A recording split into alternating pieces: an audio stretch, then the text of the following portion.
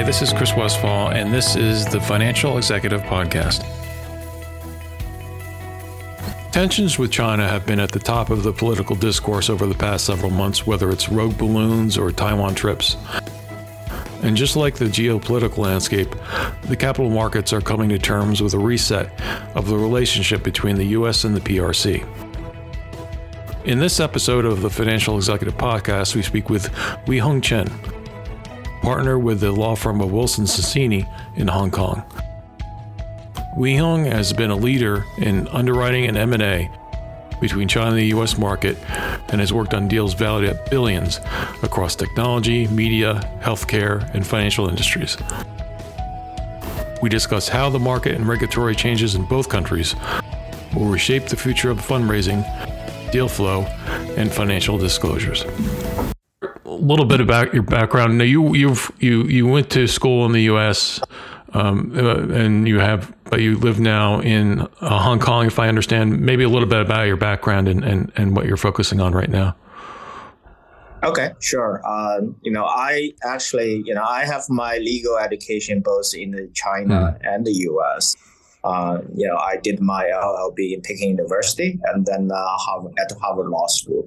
I actually started practicing in New York for a few years, and then my then employer, Sullivan Cromwell, seconded me back to Hong Kong. So I have been in Hong Kong over the last 20 years, and mainly doing the cross-border transactions in the capital markets, M&A, and the private equity space. At the moment, I'm a partner at Wilson Sonsini. I have been with the firm for over 10 years. I had its Great China practice.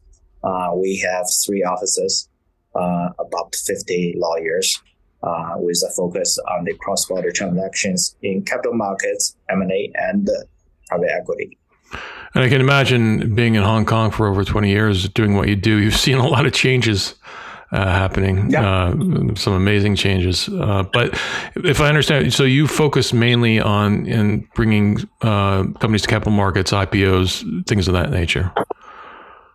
No, capital market is one of the main practice area for our firm, and that which is more outbound. So for Chinese company going overseas for listing, i.e., literally in the U.S. and in Hong Kong, that has been the mainstream for overseas listing over the last 20 years. And but we also do. Another significant practice area of us is private equity and M&A, where actually we represent also international investors, private equity and VC funds for their investments in China, and also help them to dispose their investments. We also help the corporates across the Pacific to do cross-border M&A transactions. Yeah, and that's certainly something that's been on a lot of our members' minds and a lot of listeners' minds, especially over the past couple of years with all the changes going on.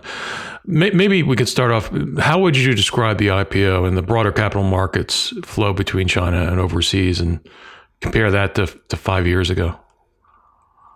Okay, actually, 5 years is actually quite an interesting time span you choose. I would say actually over at least the last 20 years, there seems to be a sort of a 4 or 5 year cycle, at least 3 or 4 times in my experience.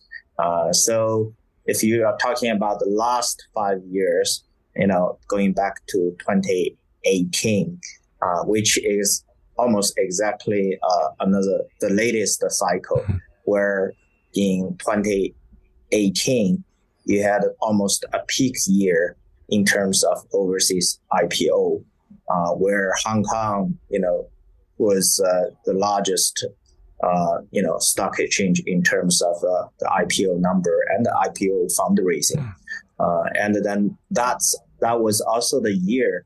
I think it's probably one of the only year in recent decade that the overseas IPO number by Chinese company actually exceeded the domestic IPOs in the Asia market in Shanghai and Shenzhen Plus combined.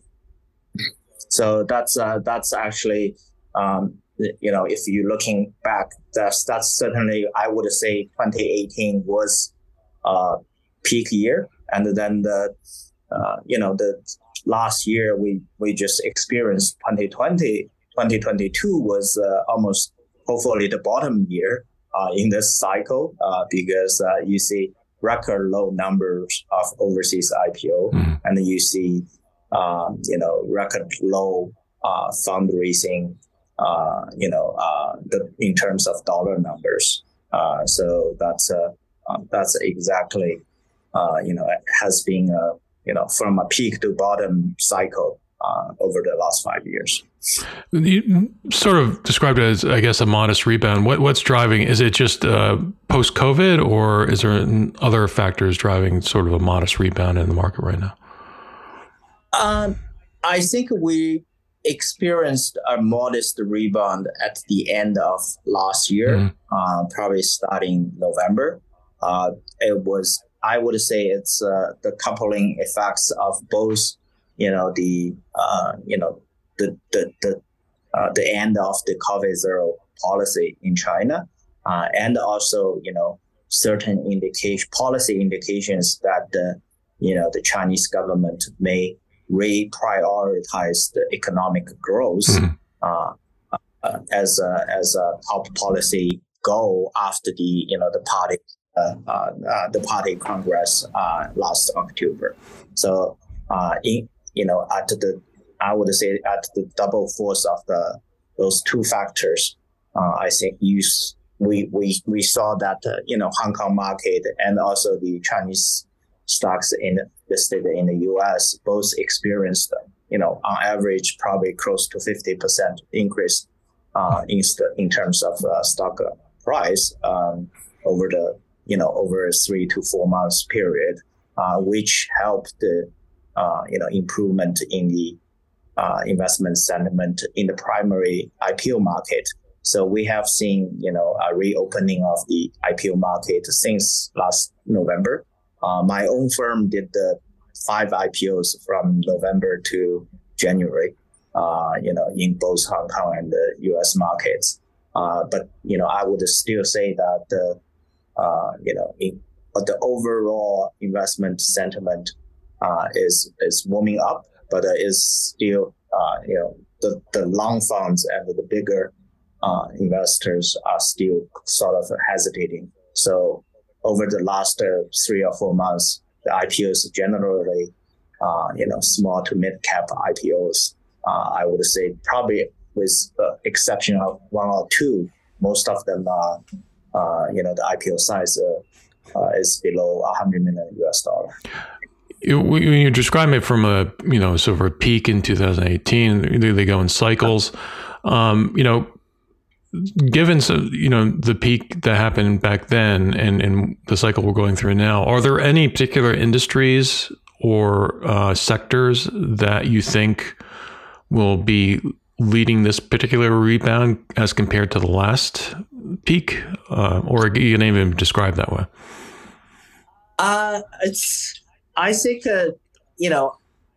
it's hard to say which industry will run out, but the two most robust industry over the last decade have been technology and the healthcare,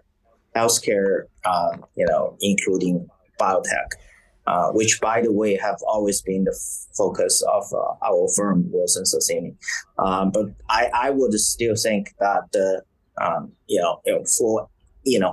for any rebound, these two sectors would still probably be the forerunner in terms of industries. So one of the big, questions for our listeners and our members' mind, obviously, given their position, is last year's audit agreement on audit relationships, and listings of U.S. China-based companies. What effect do you think that's going to have on the IPO pipeline, given what you were talking about, starting a rebound? Okay. Yeah. Well, the PCAOB, the auditing issue, literally caused about 8 months hold up, for the registration of Chinese issuers in the U.S. And then China Securities Regulator (CSRC) and the SEC reached a memorandum of understanding, I think, last summer. And then PCAOB did on-site inspections in Hong Kong, actually, just a block from our office in two of the Big Four Hong Kong offices. And then after that, on-site inspection of the selected 5 companies, they reached the conclusion that, they have the comfort in terms of access the underlying auditing paper, through an inspection process. So they made a decision to remove the China and the Hong Kong based auditors, including Big Four's China operations, from the blacklist, which helped to reduce the market concern that all the Chinese companies listed in U.S. May face a delisting risk. That certainly helped the sentiment, helped the reopening of the U.S. IPO market to the Chinese issuer. So as a result of the PCAOB decision, as well as the China's opening up after the COVID-0 policy.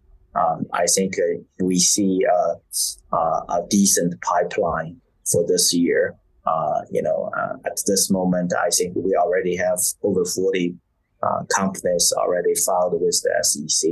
And then we see a much longer pipeline that are preparing for US IPO this year. That's the observation in the market at the moment. So I guess given that, so do you think it was a net, PCAOB's decision was, I guess, a net positive? But it's a net positive, but it's subject to future changes. Right. I think the PCAOB emphasized that this inspection. Ongoing inspection thing is an ongoing process. Then if they find out they no longer can have complete access and to make them comfortable, they could take the actions to put this back to put the auditors back to the blacklist.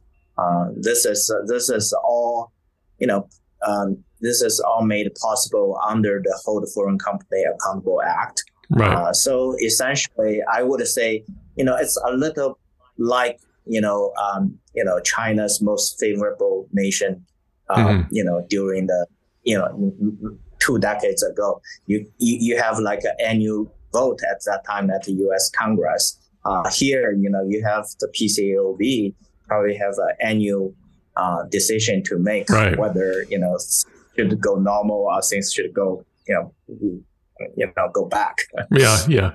So, I mean, is that part of the reason you're saying, I think you mentioned that like it's more small to mid-cap companies that are approaching this, getting back into the market. Do you think that the bigger cap companies are going to be hesitant until they've, figure out if this is a long-term correction? How would you? No.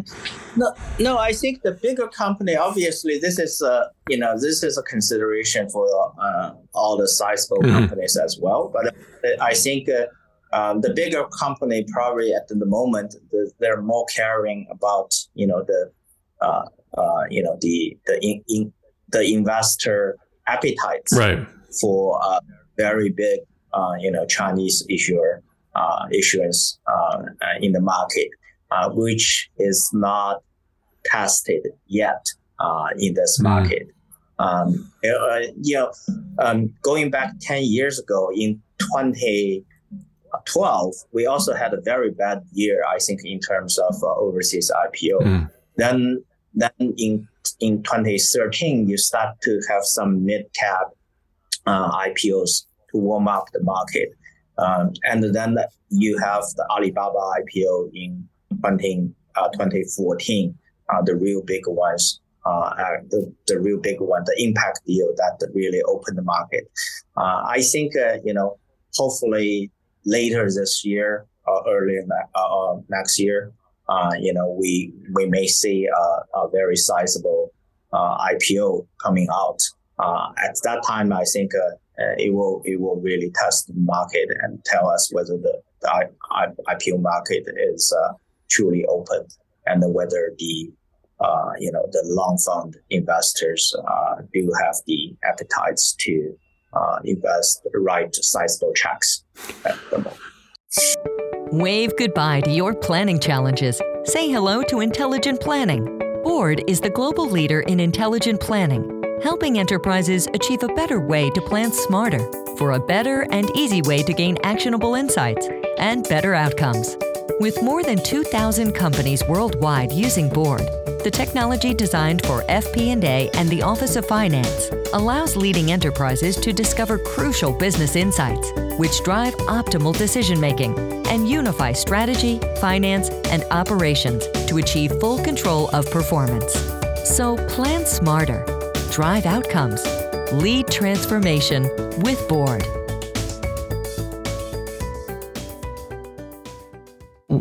Just getting back to the, obviously the audit part and what our members and our listeners are figuring into, what do you see as the biggest changes in terms of the financial disclosures in the agreement that the PCAOB came to? I think in terms of financial disclosure in the prospectus, I don't see any particular significant changes, because the audit agreement is really more focusing on the, a full and complete access to the underlying auditing working papers, which is, forms the foundation for the auditing work and to support the, the quality of the audit results. The results need to be fairly disclosed in the prospectus.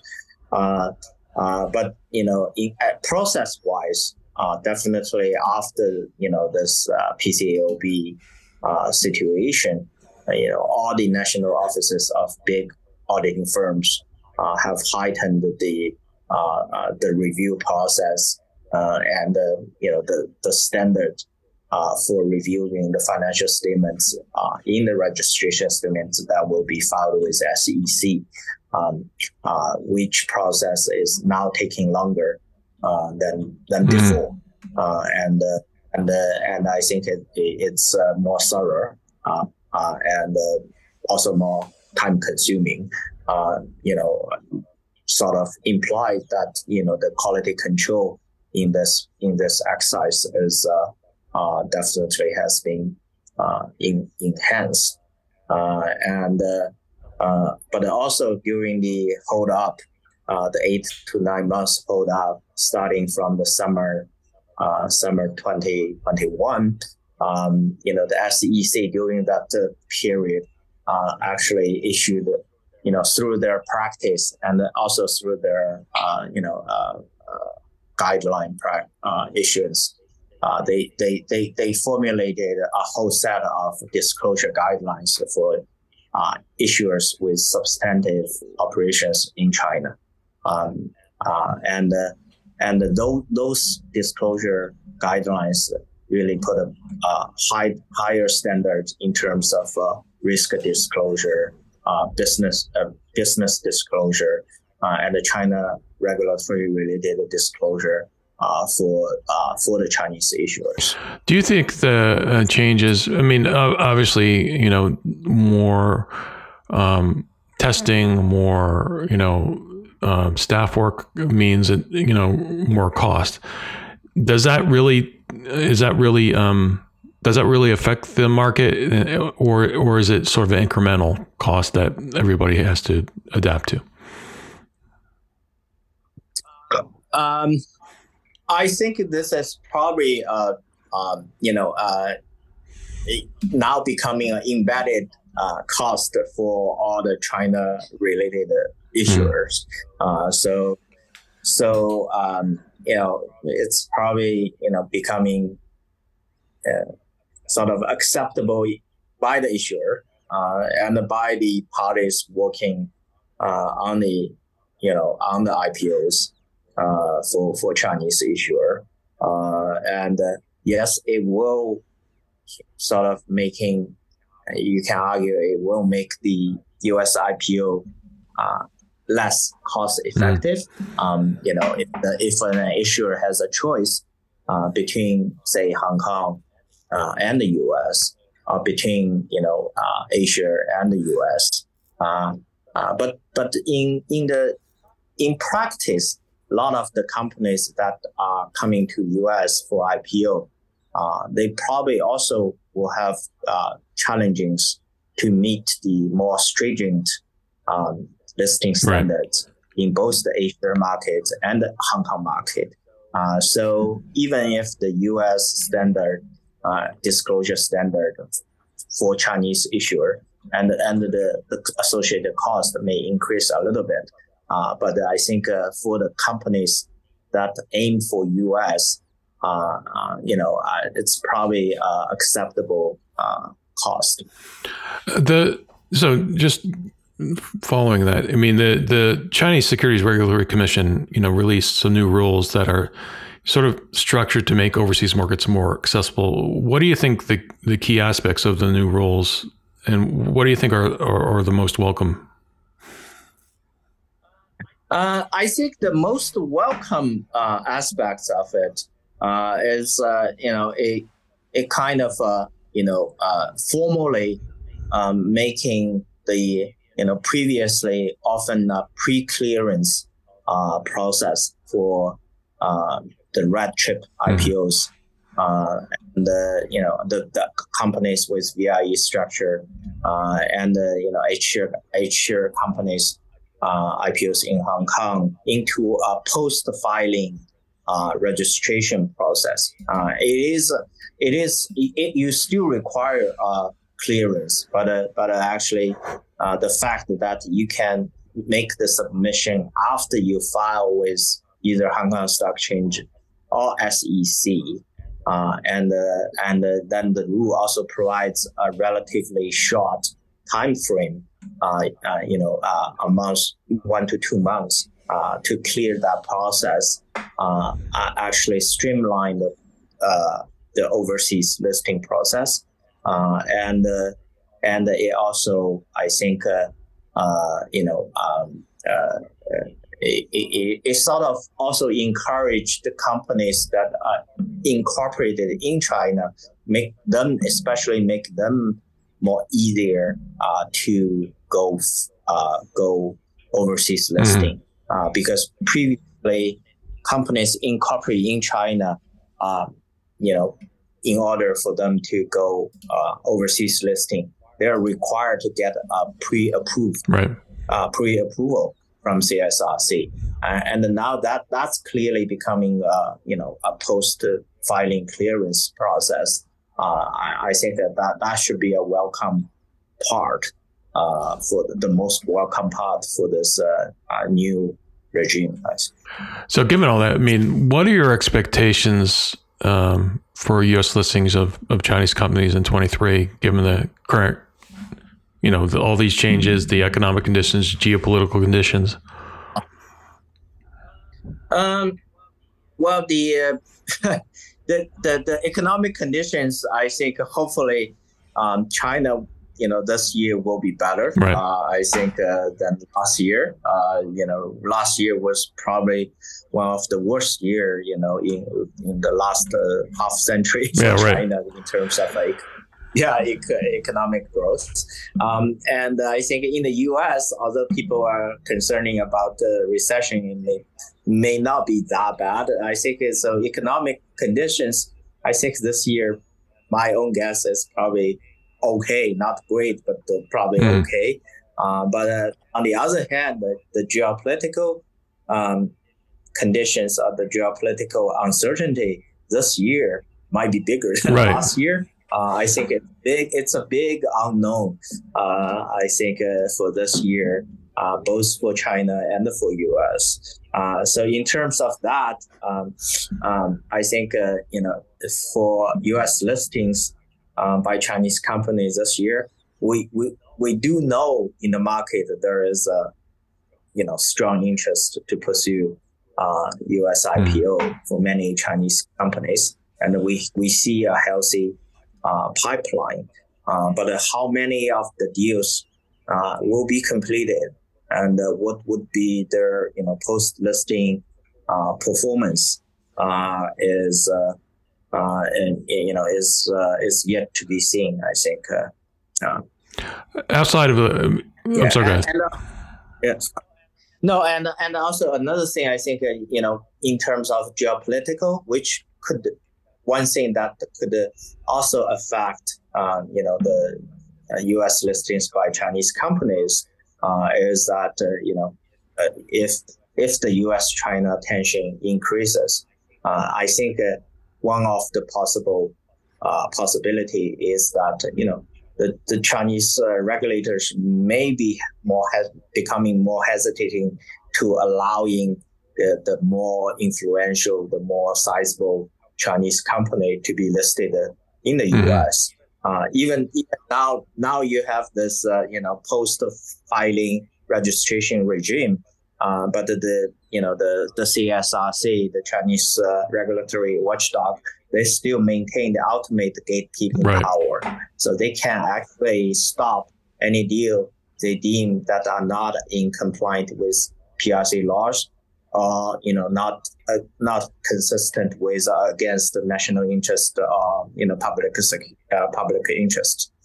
So what does that seems to talk about the listings in the public markets. What about on the obviously the multinational side, M&A? Does that translate into the same sort of process going forward? Is it having the same effect? I think in terms of M&A, yes. I think the geopolitical situation is probably really had a big impact. Have had a big impact on the cross-border M&A between China and the U.S. I think over the last several years. And we on one hand we see significantly declined Chinese investment in the U.S. Given the CFIUS review and all the the certainties around that review process. On the other hand, I think the multinationals in the U.S., the U.S. multinationals, I think we have been seeing that they're more inclined to dispose their China operations instead of making new investments. Maybe with few exceptions, like Tesla, but in the pharma, in the consumer, in the industry sectors, many multinationals are actually spin off or selling their China-based operations. Taking McDonald's for example. So I have to ask this question because obviously things happen rapidly in this market, and there was a story recently that China was moving to have some companies drop the big four auditors in favor of I assume China auditing firms. What do you think the impact of that is, or will have any at all in 2023? Okay. I don't think that there is a written requirement or kind of a rulemaking to require the SOEs as reported in the media by the media, the state-owned enterprises to job Big Four.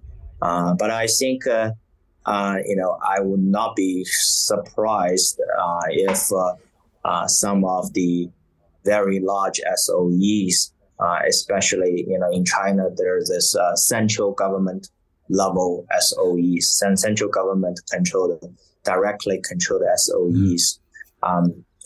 They may get the signal or get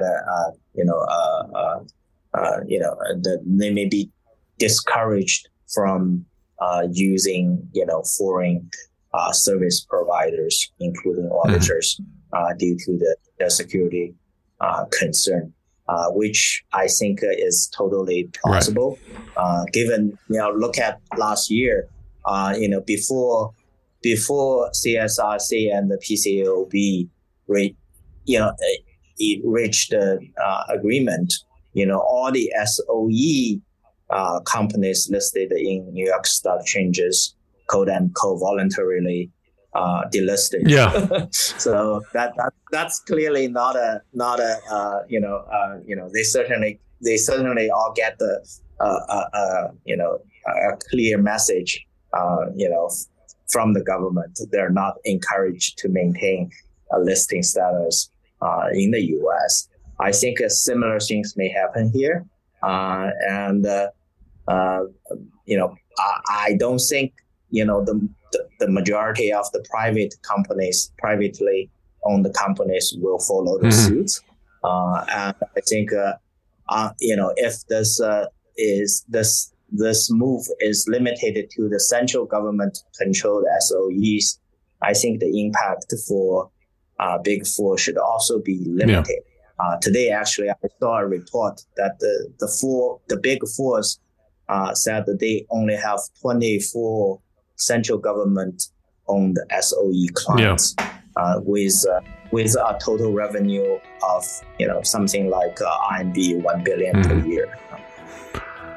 Great, terrific. Those are my questions. It's been super informative and very. I think it'll be definitely a benefit to our listeners and our members to understand what's going on in China. I want to say thank you very much for taking the time. No problem. Pleasure. Thank you, Chris.